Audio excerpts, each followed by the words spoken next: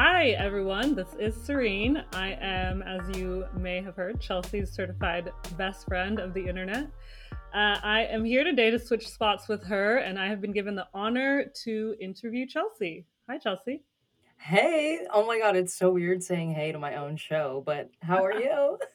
I'm good. So I'm excited to just kind of dive right in, make the best use of our time. And so, really, you can emphasize on this or explain further, but we're here to kind of peel back the layers on Chelsea and get to know you better.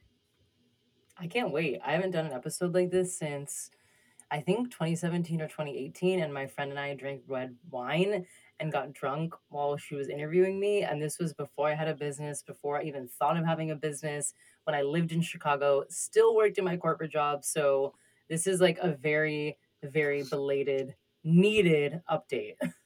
Yeah, I think people are going to be really excited to get to know you in kind of some different ways. Excited. So, with that, admittedly, I will say I am very late to the podcast game. I was like a late adapter, if you will, very against podcasts because I was just convinced they were going to be like radio, TV, or like radio talk shows, which I hated. However, I vividly remember the first podcast I listened to because it hooked me. And from then on, I was like, okay, I'm in the podcast game. I get it. I'm going to start listening to them. So I'm really curious, what was the first podcast that you listened to and when was it? I believe it was Serial in 2016. I had heard rumblings of podcasts, and I remember my friends saying, like, you have to listen to this case. It's so crazy. This journalist is following this whole entire case. They're interviewing the guy that they think is the suspect. And I'm like, what do you mean? Like, I don't understand how this is all happening. And then I remember I downloaded it and I binged it. I was obsessed. I'm still obsessed. I followed the Adnan trial. He's free, by the way, now. I don't know if anyone saw that. So Right. yeah, I remember that very vividly. And I specifically remember it because of how much storytelling was done in it and Mhm. how it, like you said, it was actually not a radio talk show. It was like Mhm. a true crime series in your ears. And that was just so fascinating to me. Yeah, same. The first one I listened to was also storytelling. It was Io Till It Writes podcast. Oh my gosh, what is the name of it now? That's so terrible. I can't even think of it. But it was also kind of like a true crime storytelling podcast. And so I was like, oh, this is intriguing. And It's so that's, fascinating. yeah, definitely what got me. So I guess we can kind of jump in with storytelling. What is like, why do you love storytelling? What kind of brought you to that? I feel like stories are just the way we connect with people. And whenever we zoom out of like, why are we here on planet Earth? It's to connect with people. I think it's still so fascinating that human species are the only species that have emotions and feelings and like conscious thoughts and can actually communicate with words and body language and verbal cues and we have all these gifts and stories are like the way to deliver those gifts. So I just remember from a young age being captivated by storytellers. Speaking of talk shows, I remember loving watching talk shows with my mom. Like I loved Oprah. I loved the trashy ones like Jerry Springer and Mari, and my mom's like, "You can't watch that." So I was like, I love all these shows. Like, I just found it so cool how they got to talk to people, and you got to hear the humanness of that person. And so Right. for me, storytelling was just always a really fun way to not only bring imagination to life too, but connect with people.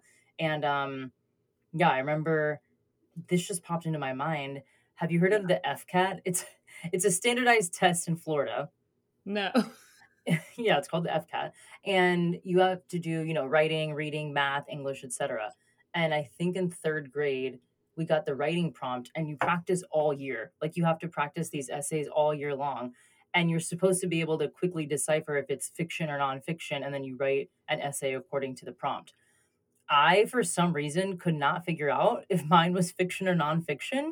So I made it a little bit of both. Like I made it nonfiction, but like very imaginative. And I got a perfect score on the writing test. And I literally was like, I'm gonna fail this thing. Like, I have no idea what I'm writing about. And they're like, you were so descriptive. Your words were like captivating. And I'm like, that's because I wrote it with both categories in mind. And I remember that just stuck with me so vividly because I was like, wow, you actually can tell real stories with that Right. much imagination and detail. and really captivate people. And I think that's just like a power. I think it's a That gift. totally is. Yeah, absolutely. And so speaking of that, just to kind of go back even further, like where just give people a little bit of color. Where are you from? What's your family life like? Like what's your little origin story, if you will? Oh my gosh, I'm from a small, tiny town called Satellite Beach, Florida. And if you can guess by the name, it's in the space coast of Florida where all the rockets take off. So Oh fun wow. fact, yeah, my area code of my home phone number and my cell phone is 321 because of the rockets, like 321 blast off. That's funny. That's a fun fact. I know. I was like, it's actually really cool. It like puts us on the map. So yeah, our area code's 321 and everything around it has these like spacey names. Like you can see Satellite Beach. Right. And it's just a really small beach town. A lot of people go there to retire, to live a very peaceful life. It's a really safe place to raise kids and, just bring up a family. My dad grew up there. We went to the same elementary school and high school. Oh And wow. yeah, my siblings, we went to like very similar schools too. I'm the oldest of four. And so, yeah, we just all grew up there. And then my mom is Puerto Rican. So I grew up, speaking of storytelling, with her being a very animated person. I think people know, many people in the Latin culture have a gift for storytelling and really being Right. animated and exciting and just enthusiastic about what they're talking about. So I would watch and hear my mom on phone calls calling our family back in Puerto Rico, just so animated and lively and lit up. And so I learned a lot of that. My dad was also a software consultant who had Mhm. to fly to different projects all over the country. So he actually wasn't as home as much as I thought he would be when I was younger because he was just always on these projects. So it was always my mom was the main figure in the household. So everything I learned about storytelling and connecting with people and all that stuff was from her. So yeah, I grew up there. I went there. I was there. Actually, no, that's a lie. I was not there for all of kindergarten to senior year. My dad got a project in Utah and he was Oh. like, he's like, I don't want to fly across the country every single week. I think we just need to move the family there for a year while this project is happening. I was like, absolutely not. I'm not moving. Like, what the hell? I think I went to three different elementary schools. One was a normal public school, the second one was a Right. public school, and then the third one was a school of the arts. So, And these are in speaking of my Utah? background, no, sorry, this is before we moved. So Gotcha. this is why I didn't wanna move to Utah because I had already been to 3 elementary schools, and I was like, Okay, "Why you're like, yeah, no more do we keep changing. switching?" Yeah, Yeah. like, we're done. Like, I'm not even 13, and I've been to, like, 3 different schools already, and Right. the School of the Arts I loved. That felt like not even real school. It was like dance class, acting class, Oh, computer wow. class. Yeah, and I was like, "This is the best school I've ever been to." Like, it was just so much fun. How did you end up Um in that school? Why'd your parents like, "That's amazing." My so my friend played violin and she was really, really good, really talented, and we were best friends, and this school was, like, a big deal in our county. It was, like, the first, like, very upscale school of the arts. There were uniforms, they were bringing all these teachers in, so it was this big deal, and my friend was like, "You should consider it and come," and we were just such good friends, and our parents were good friends, and I think we were just so young. They were like, "Yeah, who cares? Like, send them off to the School of the Arts," and, yeah, that's I went to that school, and I had, like, the time of my life, and That's I incredible. yeah, I think thinking back now that speaks to, like, things that don't feel like school, Right, that were just artistic and creative have always that's always been a very big magnet for me. right. So, yeah, we moved to Utah after that, literally in a Mormon neighborhood. So everyone was Mormon, everyone did the LSD religion or Latter-day Right. Saints, sorry, LDS. Um, yeah, I got in a lot of trouble at school for what I wore because I'm coming from Florida with my beach, Oh, right. beachy Yeah, shorts and flip-flops and tank tops, and they were like, "Oh, you're not supposed to share your shoulders, you're not supposed anything, right. like, you're supposed to And be how old top were to you? cutters on it." I was, like, 12 or 13. Wow. So, yeah, I remember being like, "This is interesting," because, again, I just came from a school of the arts where you can be so Right, expressive, and all these characters and do what you want, to, like, you have to wear this type of clothing, you don't talk about this, you can't bring this up, and now talking about it out loud, I'm like, that was kind of my first interaction with, like, control over my voice, was like, "No, you don't get to, like, act like that or be like that." I very vividly remember going to a session at the church with my friends because that's who all my friends were, except my neighbor, which was really funny. And Yeah, we went to a session and I was like, absolutely not. Like, this is Was it like not a for session me. like, "Oh, let's see if maybe you wanna become Mormon." Like, give it a Yes, little oh, wow. literally. Literally, Okay. and they're constantly like, "Come back, we have a group study, we're gonna do this next week, we're going to a camp on this," and I was like, No, no, no, no, like, we're not doing They that." yeah, from what I understand, they, go to, like, school before school. Like, they have to go and, like, do, like, religious school before they go to school, like, they get up early, and they're like yeah, they're in it. A lot of rules, a lot of structure, a lot of, like, "No, yeah, like, you can't do this, can't marry this person, can't do that, can't." I'm like, "Oh my god, this is." I just felt really restricted, and I just remember, thank God my parents weren't, like, pushing me into Right, anything, and they're like, "You don't have to go, like, you can do right. whatever you want." So I was like, "Yeah, I don't wanna go anymore," and then funny enough, my direct next door neighbor, literally the house next to us, was, like, the only non-Mormon person in the whole entire neighborhood, Wow. and her parents and my parents got along so well, to this day, they go on vacation together. That was Wow, literally, like, I'm thinking about this, what, 20 years ago? It's insane. So, yeah, that's crazy. I know, and it's kind of like going back to the thing of storytelling, it's like they met based on stories and, like, how they connected with Right. each other. So, yeah, I went to Utah for a year, my dad's project ended, and then I went to middle school back in the same exact town, and then I went to high school in the same exact town, and then I went to Florida State University, and then that's when I kicked off my college career. Cool. All right. And so, let's go into like who are you now? Like what kind of motivates you? What are you passionate about? Where are you today? So today, as many of you know, I am a podcast host and a podcast coach, and I feel like I really focus on strategy and storytelling and like the application of that. And I feel like what drives me now is I'm just so curious about human nature and psychology, like what motivates people, what drives people, what triggers people, what activates people, what makes people fall in love. And I think that Mm, curiosity is actually why, if you listen to my podcast, 95% of my episodes are interviews. And I don't right. think that's on accident. I think that's just because I'm so genuinely curious. Speaking of school, this memory just came to me. I remember being in fourth grade in a science class, and I just kept asking my teacher, why do we itch? And she's like, well, I don't know. There's an irritation. And I was like, but why? Like, what causes that irritation? And she's like, because there's like skin there. I don't like, I kept drilling her. I was like, but why? Like, why would there be skin? Why would the cells do that? You're Why? like a And she was teacher's like, worst nightmare. They're like, "Shut up. Like I don't know the answer."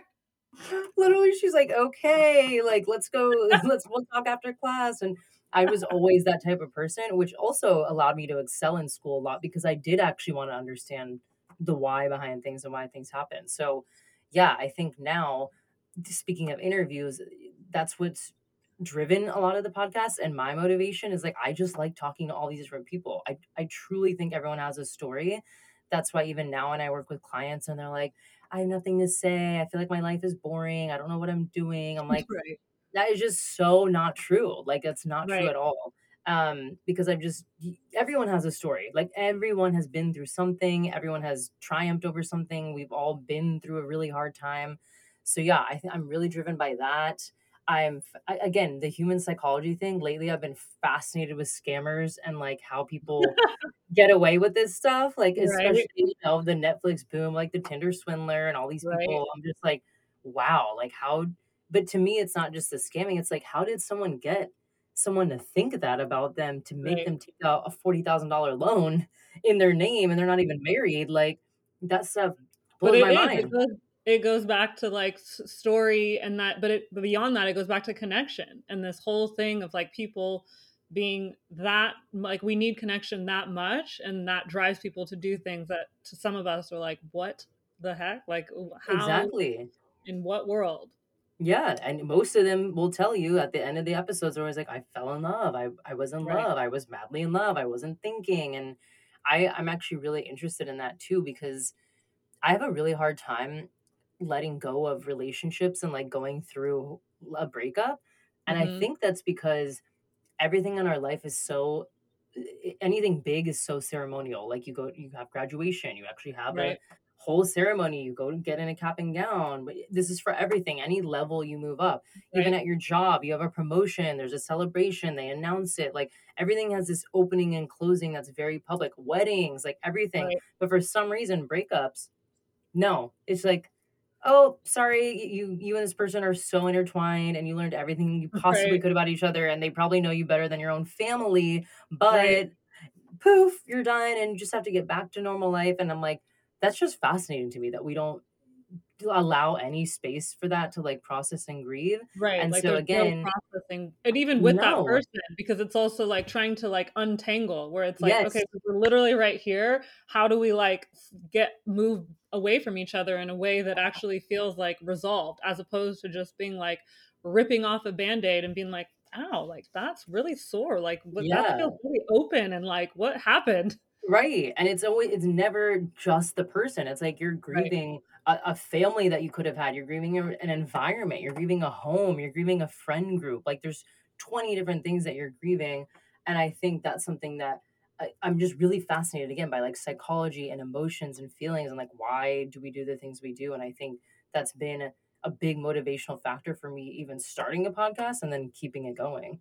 right. Well, speaking of starting a podcast, you started your podcast in November of 2017, and it's very clear that you're a curious person because you interviewed your chiropractor and your massage therapist. So, can you just Yes. give us a little insight? What was the thinking? Why did you start a podcast? Why them?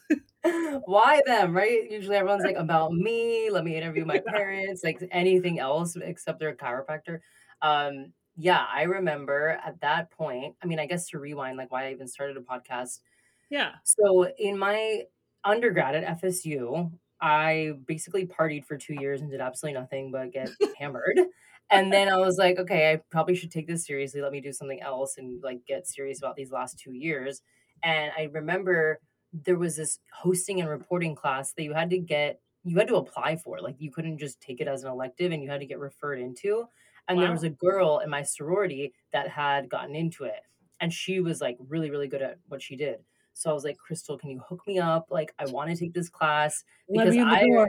yeah, I was like, I really wanted to be a sports reporter because I actually really loved sports in college. I mean, FSU was a really big sports school. And Yeah. so this is like the heyday too of like Erin Andrews and Samantha Ponder and like all these female sports reporters like just dominating the industry. And I was like, I want to do that. Right. So that's what I was pursuing my last 2 years of college. Now, fast forward in college, I get these internships at news stations and everyone's warning me as if I'm about to step into like the depths of hell. They're like, this really is like not it. Like you're not gonna make that much money. It takes a lot to get to the top. You're not gonna have a family when you want. If you do have one, you're not gonna be able to support them because this industry pays you no money. And I'm like, what is Wow. going Well, on? welcome. Yeah, I was like, "Oh my god," and so many people, even our reporting teacher was like, "This industry is cutthroat," because we would actually have to go I got into the class, by the way. We actually had to go Right. make, stories. We had to go interview the school's athletes, put together a story, a Mm. script, a package, and then we had to premiere our videos in front of everybody, and then everyone had to give you feedback. So it Woo. was like, "Ooh, yeah," you learn how to take feedback really young when you take that class. So Yeah. I remember the guy that led that class was just like giving some harsh feedback and I was like, "Damn, this guy is so like direct." And he's like, "Get ready. This is like 1/10 Like, of this what you're is gonna deal with. Like, right. I'm preparing you for what's happening. Like it's not what you think it is. It's not like fun, lights, glamour, action." He's like, "You're in the streets reporting on like a local JV basketball team and then like a cat parade at the mall. Like you're literally he was just like, "You're gonna have to do really shitty stories until you crack the big ones, and then you get moved up and da da da." I heard the same morning from my PR agency director. He was an internship I had, and he did sports reporting for like 10 years, and he was also giving me these warnings. He's like, "This is why I started this agency because like the Wow. reporting thing was just too much for me and my family." And I was like, "Damn, okay, I don't know how many more warnings I need to get to like take that Right. this is not the path for me." So it was actually really sad because I just put so much work into it and I was doing Mhm. internships and I had a whole portfolio and reel ready to go. Um, and I just remember being like, well, what the hell am I going to do? Like that was the plan. So when I Mm, graduated, I actually worked at an Italian restaurant for the summer because I was like, I didn't have a plan. Like that was the plan, was like try to go work right. at And then you ESPN or got something. So then I was very adamant about not getting my master's. I was like, I'm not paying all this money for absolutely nothing. I can get a job anywhere. Like I have a good mhm, education. Why would I get a mhm. master's? And then I don't even know how this popped up, but there was a school of digital media and storytelling, excuse me, digital media and communication at Loyola Chicago, and they just rolled out this master's program called Masters in Digital Media and Storytelling. And I Oh, was wow, like, so it's brand new. whoa. Yeah, I was like, this is amazing. And I'm looking into it. It's like, we're going to teach you how to shoot photography and video and make websites and make podcasts and all these things. I'm like, this sounds exactly like that school of the arts I went to when in seventh grade, just at the master's Wow, level. that's, like, so full So circle.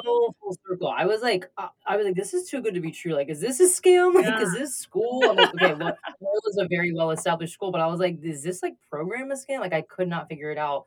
And they were just so excited because they were bringing all this talent in to lead the classes. They were gonna have guest speakers. So yeah, I applied. I got in. It was the funnest 2 years of my life. Again, it felt wow. I loved going to school. Like I was because it was all the projects were storytelling. It was like we're gonna assign you this.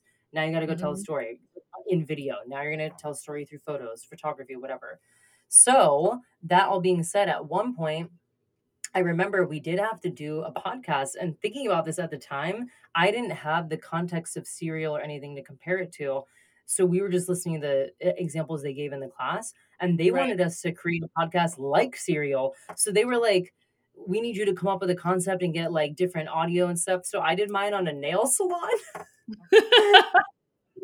And I remember I was trying to get the audio of them, like, cutting the nails and, like, filing, and I thought it was cool. I was like, "I'm getting, like, behind the scene," like, you always divulge your secrets to, like, your hairdresser, and I was like, "I Right. wanna know" it's kinda like the same thing at the nail salon, so I was like, "I wanna get the, like, behind the scenes of the chair," and apparently my teacher did not like that, and she was just like, "No, like, that was not well put That together," or is something, and I funny. was like, "Damn, I really thought I nailed that."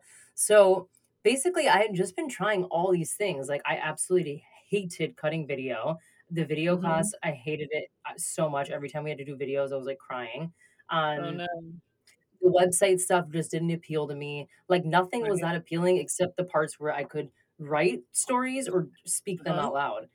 So that just caught my attention, and then I remember at my school's what was it, like, an internship fair or something like that, job fair, that's what it was. Yeah. This company came into my life, and weirdest thing, talking about where I'm from, I meet these 2 people, and they're like, "Oh, we're from Florida." I'm like, "Me too, I don't meet anyone from Chicago and Florida." And they're like, "Well, you wouldn't know where we're from Central Florida." I'm like, "No, I'm from Central Florida."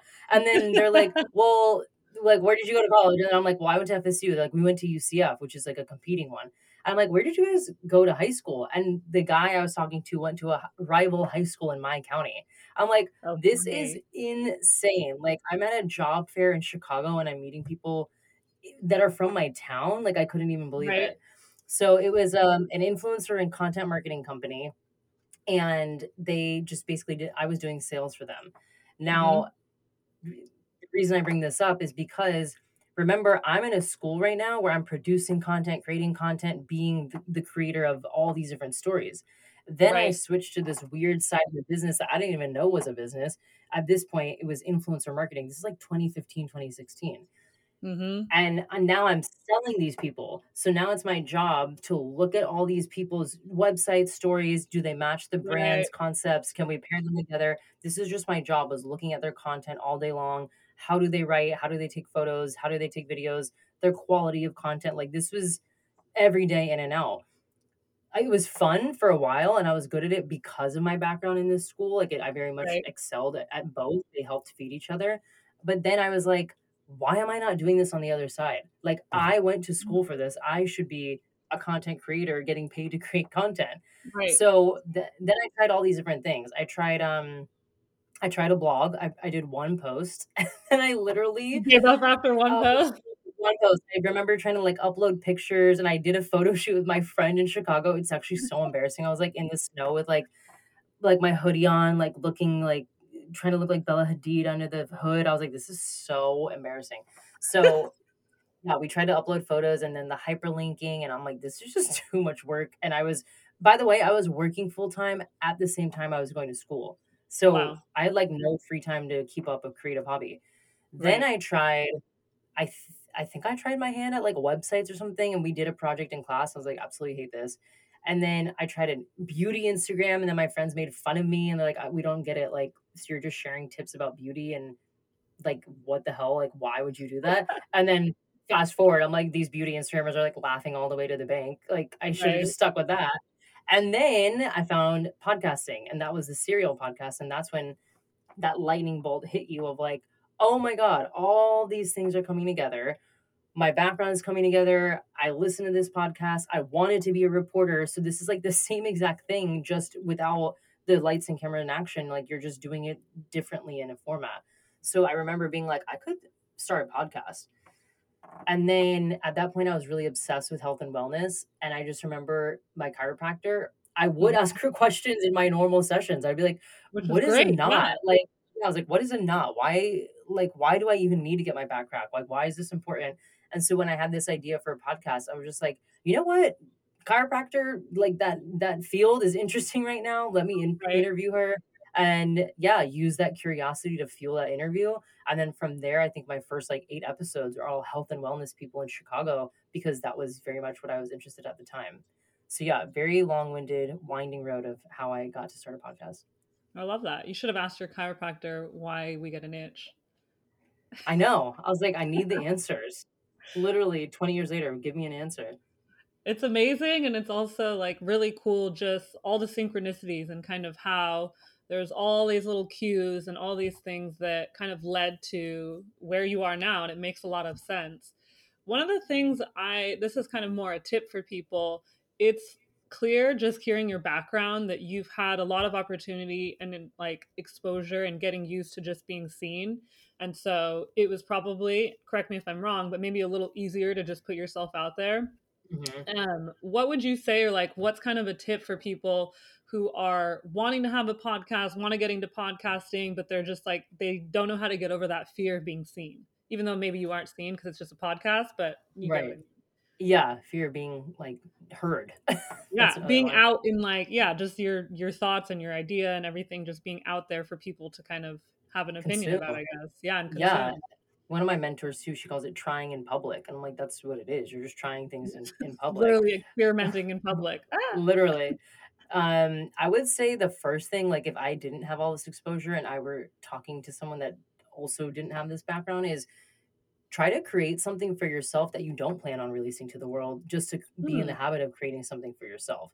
My blog, when I started it, I didn't even know that you could like monetize blogs. I was like, this is just a fun way for me to document living in Chicago. This is Right. the same way that podcasting started. As you can see, I had no intent of ever turning it into anything big. It was just like, Right. this is a creative outlet for me to talk about, to talk to interesting people. And I didn't have a big strategy of like, how am I going to get more listeners and blow this thing up and monetize and get brands? And I Right. think that helped take the pressure off because I was like, I'm not reporting to a brand. I'm not reporting to clients. I'm not reporting to Mm. anybody. Like, I have Mhm. my own, this is my thing. Like, I get to do whatever I want with it. And I hear this advice for writers too is like, write a first draft with the intention of no one seeing it. I think it's kind of the same for podcasting. Like, maybe record a few episodes with friends and family with the intention of never releasing it to the world just so you can get into the identity of being a podcaster, feel into what it's like to prepare and plug in your microphone and your headphones and get ready for an interview, like the same way a novelist starts writing a draft with characters or protagonists and da da da. It's you're doing the same exact practice but in a different format. So that's what I would say. Another practical tip is do a test track. Like I do this sometimes where I'm like, let me just get my thoughts out and brain dump in a test track and then Mhm. organize them because I think where a lot of the fear of being seen or heard comes from is that like I'm going to sound stupid. I'm going to sound like I don't know what I'm Totally. talking about. I'm not an expert. Definitely. By the Def way, that's why I named my podcast in my non-expert opinion. Right. Like I was so scared. I was like, people are gonna think that I'm trying to be an expert because I was relating podcasts to like Hollywood level studio productions. I was Right. like, I don't want people to perceive me that way, so let me name it something cheeky that's like I'm not an expert, but I have a lot Mhm. of opinions, and it's a play on words of like in my expert opinion, in my Right. non-expert opinion. So Very like, clever. yeah, and I'm like, that's something that I actually suggest clients to do too, is like be on the nose with your podcast. Like it's okay to name your podcast, what am I talking about? You know what I mean? Like, or Right, finding, like, something's some like, way to kind of disarm yourself, and so, like, exactly. just basically getting not necessarily getting ahead of it, but, like, "Oh my gosh, I am not the best speller, I'm certainly not a good speller in front of people," and when I was doing workshops in prison, it's like, you're in front of, like, I don't know, 30 people. I mostly went to prisons with men, so I'm in front of this group of, like, 30 men sitting there, and I'm, like, forgetting how to spell story, and the funny thing is, like, people I would notice people would be like, "You spelled that wrong." And you're like, "Really?" Like, in front of Like, everyone? You really? gonna You call guys? me out? Like, okay. And so then I was like, "Okay, I know I have figured out how to handle it." Where then before I would go to get up to spell, I would just tell people, "Hey, I'm not great at spelling, so, like, just so you all know, but you don't need to help me, like, I'll figure it out." And you know what's funny about what you said is action probably bred that confidence. Like you probably got Right. better at it by doing it. You didn't get better Mhm. at it by sitting at home in your room thinking, how No. am I going to be better at the next workshop? How am I going to be better? You had to keep doing the workshops. It's the same with anything. And I learned this year from taking a novel writing class. I was like, if you want to be a writer, you have to write. Like it's Mhm. not going to just come to you like an ocean wave and you're going to channel it out in 1 or 2 days. We Like you have to, we all wish, I think we all have this amazing imagination that like one day we're just going to channel a book in 2 days. That could happen. Mhm. I've heard people do that. But Right. the more practical way is like you just break it down every day, you commit to an hour of writing, you do it. It's the same with podcasting. If you want to be a podcaster, you just start doing it and eventually you will get more comfortable. And again, try it without the intention of making it big and it takes some of the pressure off. I love that. I think that's a really great way as well, like what you said, like plugging in your microphone, pressing record, speaking in front of it, and taking away that pressure of the very first episode of your podcast is going to be recorded. Like that's not a first, like you don't turn in your first draft. And so the No, expectation that the very first episode you're going to record is something that you want to put out there is like maybe not even the best idea either. So I think that's no. wonderful advice for people. And by the way, I always tell people that get nervous about their first episode, I'm like, I literally give them the homework to go find their favorite podcast and go back to their very first episode. It's Oh, usually funny. trash. Or if it's not trash, it's backed by a massive studio or production Right. company. So it Right. had like millions of dollars. And you can hear at the end, they'll be like, thanks to our executive producer, our producer, our I'm like, they have 20 people working on the podcast. Like, go Yeah. listen to a solo podcaster or like an influencer episode one, you will be like, okay, I get it. It's not that big of a deal. Totally. So this November, your podcast just had its fifth birthday. Congratulations. Thank you. Very exciting. And so that's a lot of longevity and commitment. That's longer than any romantic relationship I've been in. Same. Uh, and so I'm just kind of, I'm sure everyone wants to know, like, why have you stuck with it? How do you keep going? Like, how have you done that? I would say the first year was pure curiosity. Like I said, it Mhm. was so fun for me to interview people. And the fact that people didn't charge me and I didn't have to pay anybody and I could literally find the most fascinating person in Chicago and be like, "Do you want to sit down for an interview?" Like, sure. I'm like, wait, what? This is crazy. And so I would invite all these people. I worked at a WeWork and I would invite them at lunch to come into a conference room. And they thought this was my full-time thing because it looked like it. And I was like, no, I wish like just on my lunch breaks, we have to make this quick, Wrap it up. actually. Yeah, I was like, I gotta go. We're on the clock here. So yeah, I just remember that alone was fascinating to me. That I'm like, I am connected to all these different people. And by the way, when you have a guest, anyone that starts a podcast, you'll see this happen. They'll start recommending people. Like, wait, you Mm, need to interview my cousin, or like my sister is so amazing at this one thing. So then I started getting introduced to all these topics I didn't even know about. So from again going back very to cool. that psychology and curiosity thing, I was learning about like feng shui and tarot cards and ice baths and all these things that I was like, "Well, I don't know about any of this stuff." I grew up again in a very small town, very middle class, very like run of the you get married, you have kids, you buy, Mhm. you don't do any of these like funky wellness things, alternative wellness. Like we didn't do any of that. So I was like, this is fascinating. So the first year was definitely like curiosity. Mhm. Then I started shooting my shot by like trying to interview quote unquote bigger people like Mhm. influencers, other like podcast hosts that had more established podcasts. And again, people were saying yes. I'm like, wait, what? Mhm. Like, what is they're going to charge me a fee or like something's going to happen? I remember this guy, he has a huge podcast now. He's on Betches Media, Jared Freed. He had a show in Chicago and he met up with me at the WeWork. Like he came to the WeWork Wow, that's amazing. and I was like, "This is insane." Like, I'm not paying him. I don't even have that at this point, I didn't even have, like, a big podcast or anything. I was just like, "Hey, I'd love to interview for my show. I think you're, like, hilarious." He's like, "Let's do it." So then I was like, "Whoa, this is really cool that I could be interviewing my favorite, like, authors or mentors or Yeah, you're comedians." And getting ideas, momentum. yeah, now I'm like, "Whoa, whoa, whoa, this is like a way to going back to connection, this is a Yep. way to connect with people through storytelling." So that really drove me too. But then as life happens, like I was putting a lot of money into this from my corporate job and I never intended to make it anything other than a creative project. Mhm. However, because it was just a creative project, there wasn't any obligation to keep it going or not going. So I was like, I could stop this whenever I want. I can take a break whenever I want. So I actually took a break, honestly, probably for like 6 months. If you look at the published dates between like 2017 to 2019, there's a lot of weird gaps and spaces of publishing. And that's because I was like, I don't have the time to do this. Like, work was getting busy. I had moved up in my career, I was a manager.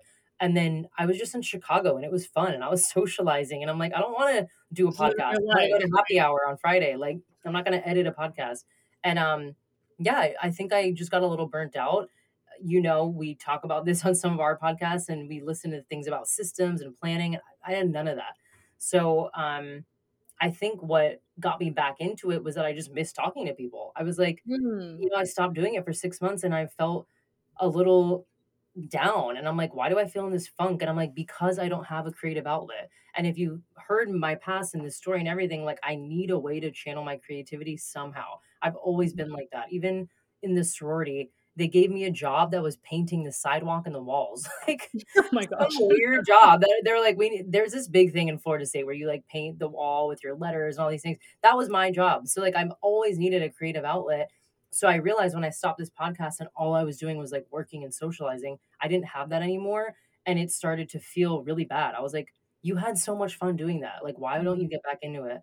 So I got back into it. And then I And think, I think another thing too with that, sorry to interrupt you, no, go is ahead. I think, and it's certainly like when you're in your 20s, the way in which we socialize in our friendships a lot of the times is they can be really kind of surface and we're not quite yet in the space of like getting to know each other and connecting on a deeper level. And so like yes, you might spend time with these people and like you're out drinking and you're doing stuff and you're going to brunch, but like they really don't know you. I mean, I don't know, I'm not going to put words in your mouth, but when I think about a lot of the relationships in my 20s, like yes, there's some standouts, but a lot of it feels very much kind of on the surface. And so maybe without even intending or without even knowing, it's like the podcast was a place where you really got to connect with people. And so that it's like feeds that human need of like being connected and getting to know people. And so then take that away and it's like, gosh, why am I feeling like this? Like, why am I feeling alone or whatever it might Yeah, be? I agree. I think to your point, I had some incredible friends, but my job was sales too. So like even on weeknights, it was like going out to dinner with clients and you're just trying to schmooze them and negotiate and it's a lot of like bullshit and back and forth. And I was just like, I hate this. So then on the weekend to numb out, it was like, woo, let's go get absolutely fucked Mm-hmm. up like on the weekend Mm-hmm. and go to brunch and Blackhawks game and all these different things. Yeah. And then by the way, all that drinking and all that stress and all that surface level conversation doesn't really revitalize you. It only pulled my energy down. And to your point, talking to someone for an hour, you can get really deep. And I was doing that on a Yes, you weekly can. basis with strangers. So it was like, wow, I do miss that. And I think, again, that's why I love interviews. And I think to your point, that's probably something I was missing was those deeper connections. What are kind of some of what are the other things that you love about it? What's been some of the best parts? I have developed a sense of confidence that I think I never had before. Going back quickly to my college years, I was in a sorority, and if you know Southern states and sororities, I don't. brutal, cutthroat, cutthroat. It's all about how hot you are, how skinny you are, how in shape you are, how smart you are. It's a popularity contest on steroids.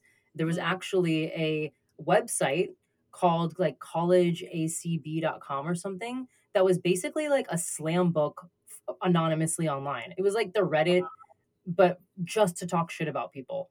And it was constantly tearing people down. I mean, saying the nastiest things. We had girls quitting the school, people Oh were my on like suicide watch. It was really ugly.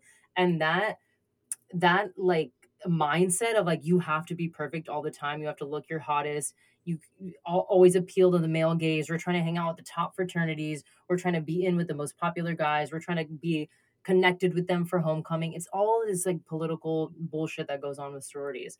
And so I think because of that, it actually really scraped at my self-esteem because I wasn't Mhm. the skinniest one. I wasn't the most popular girl. Like I had a personality obviously and I was really funny, Right. but I feel like that was my like she's the funny one. You know what I mean? I never felt like, "Oh my Mhm. god, she's the most confident one or she's the most gorgeous one or she's the most outgoing." It was just like, "Yeah, she's so funny and like she's fun to be around." And I think that because so much of our worth in college was based on like looks and who you hung out with, it it just felt like when I left college, I lost a lot of the self-esteem that I had in high school. Like, I feel like I had Yeah, really it good chips away self-esteem. it chips away at you, and it's like you don't even realize it, and the ways in which we kinda conform, we dim our light, we figure out ways to kind of fit in and whatever that however that looks, and so Mhm. not realizing, like, the impact that that has and kind of how it stains you and stays with you as well. It was insane to realize years later because while you're in it, it's so fun. You're like, "Oh my god, we have costume parties every week, and we get to dress up, and we're" yeah, we think it's fun. We're like, "Oh my god," like, getting ready in the girls' room and going out, and then I remember when I got to the other side of it, of how we recruit, it's basically just on looks. So I was like, Mhm. "Wait, that's how I got recruited?" Like, I thought I got recruited because of my, like, background, I got a 4.0 GPA, and they're like, "No, it's just because 'cause you're cute," and I'm like, Nah. oh, okay. So that, like, to your point, it just really, really took a toll on my self-esteem. And so when I left and I found that, when I graduated and I found that digital media school, that's why it was so much fun for me because I was like, oh my God, I can talk about whatever I want. I can do stories about whatever I want. I Yeah, can take pictures of whatever I want. There's no, you have to wear exactly. this on Saturday and you have to look this way. And I was like, this is insane. So fast forward when I started It's my actually really podcast. funny. Sorry to interrupt you No. again, but it's funny because it's like you kind of had these 2 exact same trends, and so you were at this art school, it was amazing, and then you got taken away and you were in Utah where it was like, "This is how you're gonna look, this is what you're gonna do, this is what you're gonna think." Like, Yes. very much like you how you perceive the world and any sort of curiosity does not matter. Get rid of it. This is what we're doing. Mhm. And then for you to kind of have that same experience where it's like you're in the sorority and it's like this is what we sing, this is how we look, this is how we party, this is who we hang out with, like very clear rules on like Very social clear. rules on like what's allowed, what isn't allowed, what's cute, what's not cute, what's cool, and so on. Everything. And so it's so funny and maybe not, not coincidental at all that you then found yourself in this school that was like, who are you? Who do you want to be? Like the complete opposite again, where it's like this question of like, whatever you want. Yeah, whatever you want. And I remember the class being so diverse. We had like a Russian mom in the class, a girl that was like way younger that had gotten in the program, a guy that had worked at a radio school before or something. And I'm like, I've never been around this many creative, artistic people that are all. And that was the funniest thing, too, to your point of coming from a sorority where very strict social rules. I mean, we had a PR teams in our sorority of like telling us, like, this is how you act. You can't say this. We don't wear mini skirts without like it was just so insane. So then fast forward when we would get the prompts for our, stories in these classes and I'd be like, I wonder what everyone's going to talk about. And they were so wild and different that I'm like, So fast, right? yeah, because these are their backgrounds and story. They all have different backgrounds. Where if you would have put me in a class with five of my sorority friends, we probably would have all had the same type Yeah, of same stories. story. Yeah. Yeah, but I'm like, "Oh, this is cool." So, yeah, I feel like, that school started to develop my sense of confidence. Sales helped me develop my sense of confidence, but really when I started the podcast, the thing about podcasting is you all of a sudden become the creative director and executive producer. So, I really, like, put that hat on, and I was like, "I'm taking this fucking seriously." Like, I am going to find an editor, I'm making the cover art, I'm setting up interviews with people. I actually went a little too hard. Like, I got a microphone that was way too advanced that I didn't know how to use, and one episode did not record at all, and it was, like, with a Oh, bigger guest. So I was like, no. "Great." Yeah, and then Lesson learned. I asked my editor, and he's like, "You know, they use that recorder on, like, Hollywood film sets." And I'm like, "Oh." I was like, "Okay, never mind." It's by the way, it's still a really highly recommended one, but not for beginners. So, yeah, I developed a sense of confidence. I think it really helped me learn also how to be a good listener and ask people questions. Like, it helped me make Definitely. friends. I didn't realize this until recently, where I have so many friends, and I'm like, I didn't realize that that's not a lot of people's reality. Like, I'm just so used to that. I've always had a big group of friends. Like, everywhere I go, Mhm. I can make a friend. I have friend like, I feel very comfortable traveling because I'm like, I know I'll make friends, like, it's NBD. And my sisters aren't like that. I have people I've interviewed that are like, "No, my friend circle is, like, very small, like, I don't have Mhm. friends." And I'm like, "Why, like, why did I get this trait?" Or, like, "What happened with me?" And I'm like, "I think it is because of this whole interviewing and storytelling thing that find it easy to connect with people, or I find Right. it easy to ask people questions, and I think that's something that I don't know that I would have developed without the podcast." It's definitely, people don't wanna let go of that opportunity, and so it's like when you find yourself in situations where you're connecting with people, it's not common, where that's the depth in which relationships go, and so, yeah, there's people who are gonna be like, "Ooh, I'm keeping this person around because that was a good feeling." So, that probably speaks to some of it too. Yeah.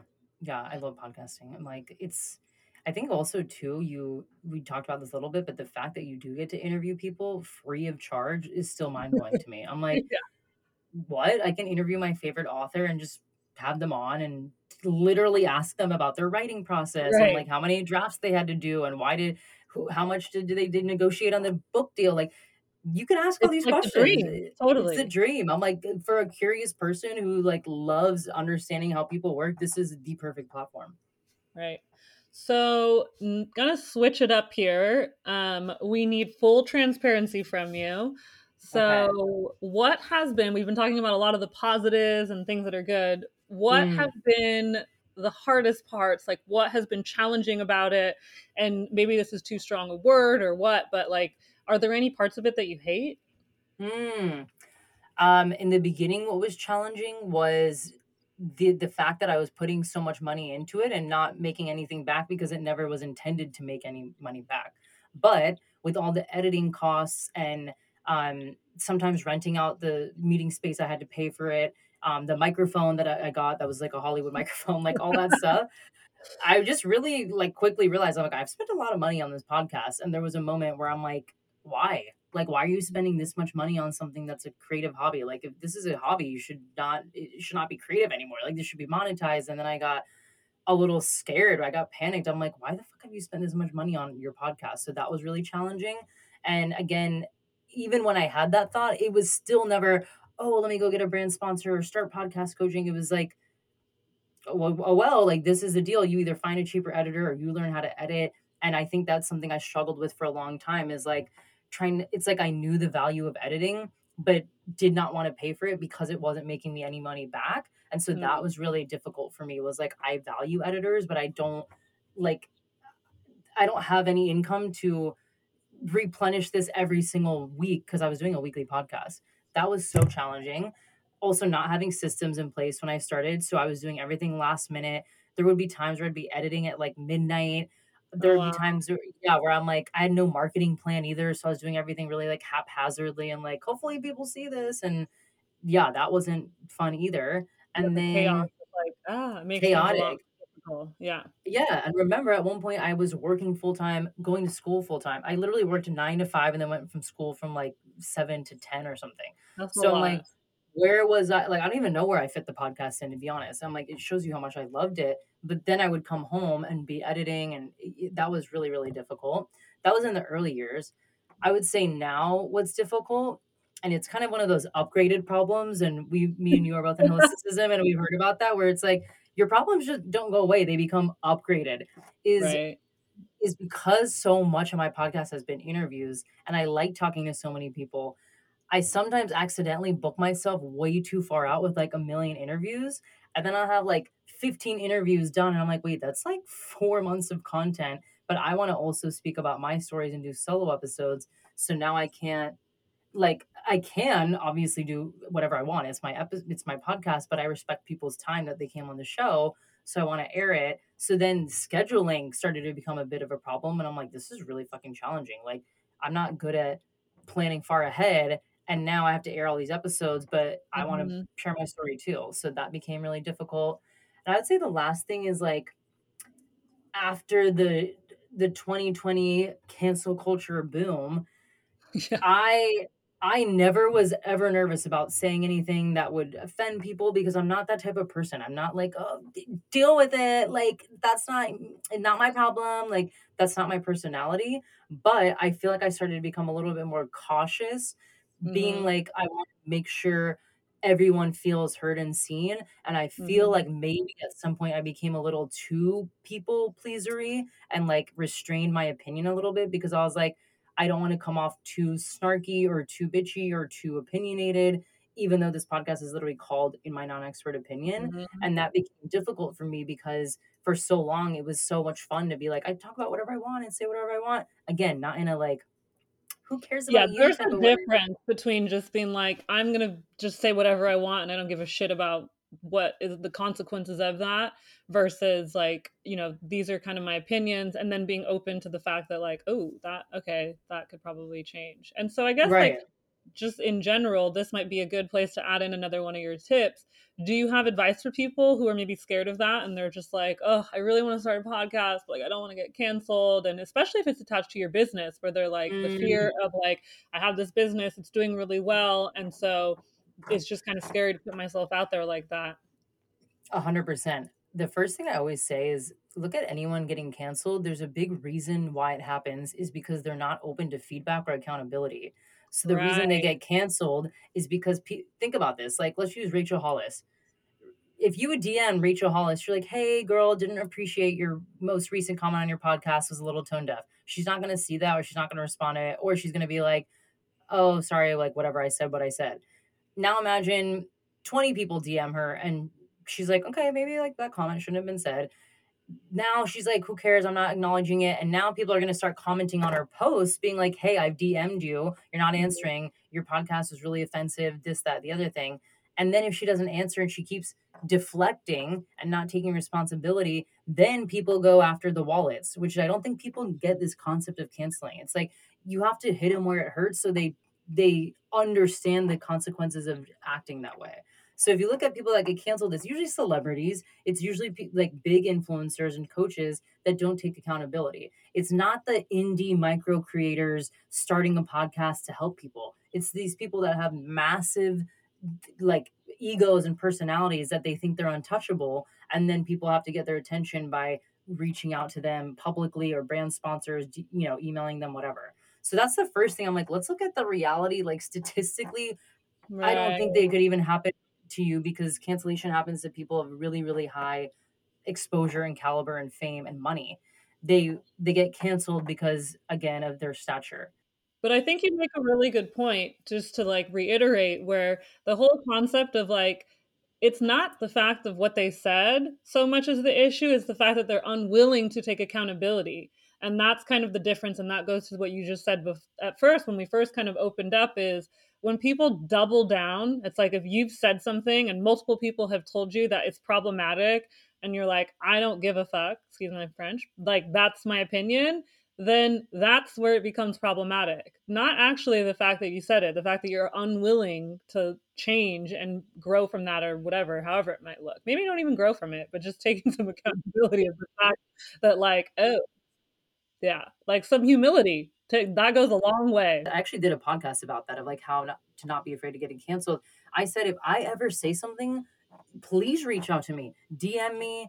I always say my email in my podcast. I have a contact page. I'm very open to feedback because feedback is only going to help me grow. I don't Mhm. take feedback as a personal attack. So I think that's something if you're scared of this happening to you, there could be something within you that is not ready for feedback and like having that type of conversation with people because you're so Ooh. used to people pleasing, and you need to Mhm. explore of like why, where in you and why are you not open to feedback. And then I think the second thing is just remember feedback is meant to help you improve, not to tear you down. Now Mhm. of course if someone ever commented on and left a comment on a review was like, your podcast fucking sucks. I'm like, well, that's not feedback. Like, No, that's just your opinion. That's yeah, a like, their non-expert opinion. opinion. Literally, I'm like, and I've never gotten that because this is the best thing about podcasting. No one hate listens to a podcast. Like, It's so point true. point blank period. I never have listened to podcasts that I hate because it's just such a waste of my time. So you know that people that are listening and investing week after week are genuinely wanting to hear you. So yeah, I think I have a lot of thoughts about this, but I'm trying to keep it succinct, so I'll stop there.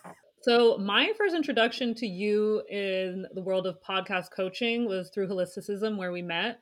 I attended your masterclass or workshop, and it was how to launch a powerful podcast with strategy and soul. The thing to me that really stuck out, there's two things I want to point out that were like really clear for me. One, you are so passionate, not were, you are so passionate about storytelling. We've talked about it before. We can talk about it more, but it was very clear you were excited about helping other people tell their stories. The other thing that really stood out, which I was like, click, like it just was so good, especially because, as we know, not the biggest social media person. You were saying that by doing a podcast, you give your business a voice. Like you have this ability to really put a voice behind the business, and that's like the amazing thing is like you take away the facts, whereas like someone might go and they're like, oh, these are the services you offer, those are facts, as opposed to like this is the story. So can you kind of just quickly go into how did you come to be a podcast coach? Like what is it that's exciting about that? Like just give us a little bit of information on that. Yeah, so everyone that knew me and how I started my career, I was doing mindset coaching, and I did that for about over a year. And I remember feeling very burnt out because that wasn't ever something I went to school for. It's not something I trained for. It's not something that I got certified in. I was using my own life experience and my own tools that I had picked up along the way of living life to teach people. Now, I was good at it. I made a lot of money from it. I helped clients. There was not one bad review. Everyone had an excellent time working with me. However, I felt really depleted because I had so many people coming to me for different things because I didn't niche down. So I had someone wanting to work on anxiety, someone hated their job and wanted to quit, someone trying to work on relationship issues. And I'm like, okay, I'm not certified in 20 different things like all across the board, and it was a lot of emotional labor. Like I had back to back to back calls of this stuff, that having to hold space for people, and I was just like, I don't know that this is sustainable for me, or that this is even really ethical or like great of me to be doing this in integrity. Like I think these people need real therapy or like more advanced mindset coaching with people that have been doing this for a long time. So I remember being like, well, what other skill set do I have?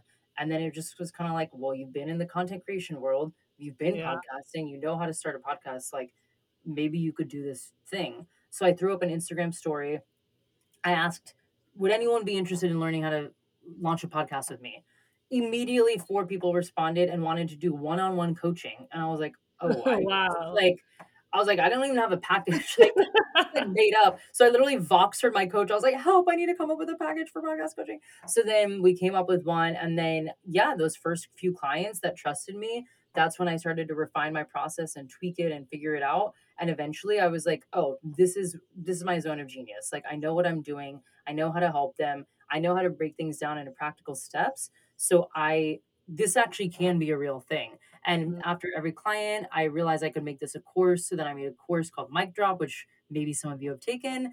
And then I realized I can help people at a different level. Like now I can teach people how to interview and pitch guests and brands. Because again, my whole background was that influencer content marketing.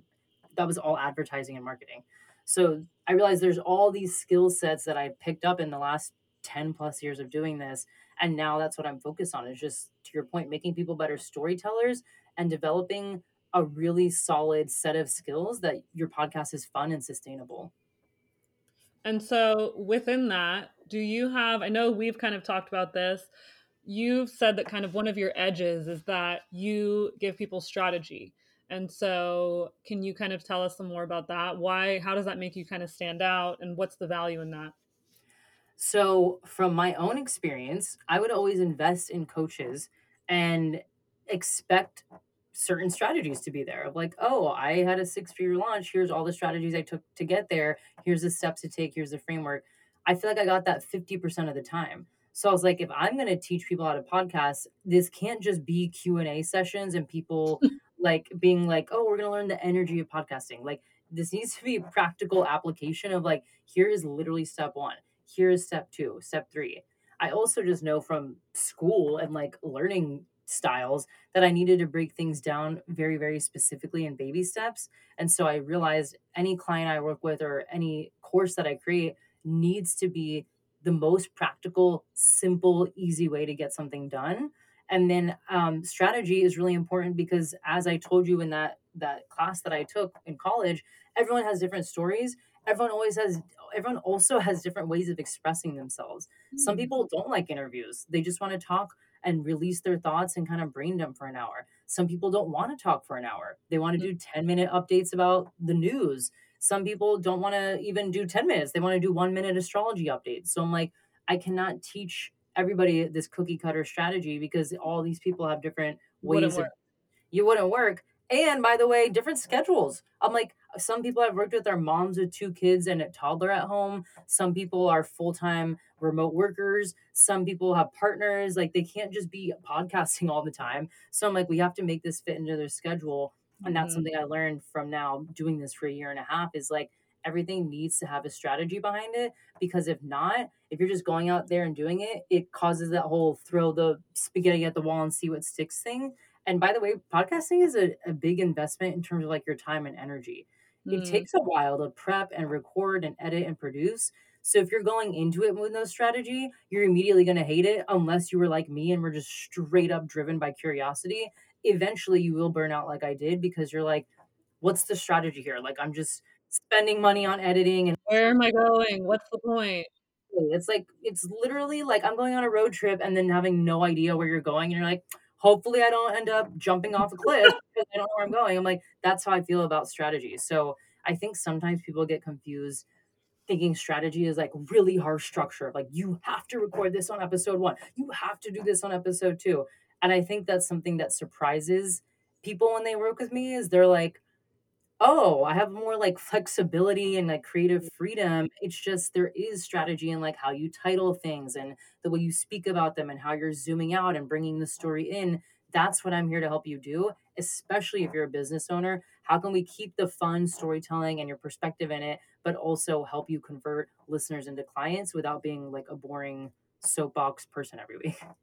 I love that. And again, no coincidence, but it very much fits kind of so much of what you've told us today, where yes, there's a lot of benefit and it's good to have the structure, but you want to give clients the ability to be like, what is it for you? What do you want to do? And so, but I think as well, and we've talked about this with systems, you've talked about it a lot in different episodes. In order to have that freedom, you do need some sort of thing in place, just something to kind of like basically fall up against and stuff. So you're not falling completely off the cliff or however you Right. were It's like looking. literally, this is a visual that just randomly came to me. Think of a bounce house.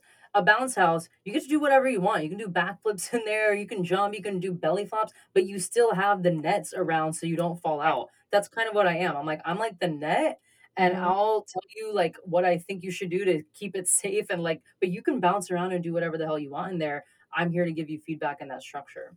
Right.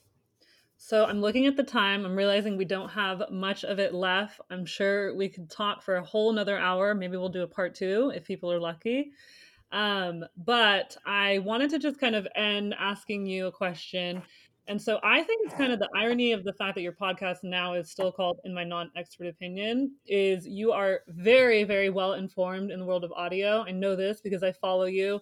You're constantly giving information. You're aware of companies that are getting like IPOs and who's getting money invested in them. And so it's really cool because you have your finger on the pulse. So with that, I'm curious, what are kind of some of your predictions, or do you have any? Where is the future of audio?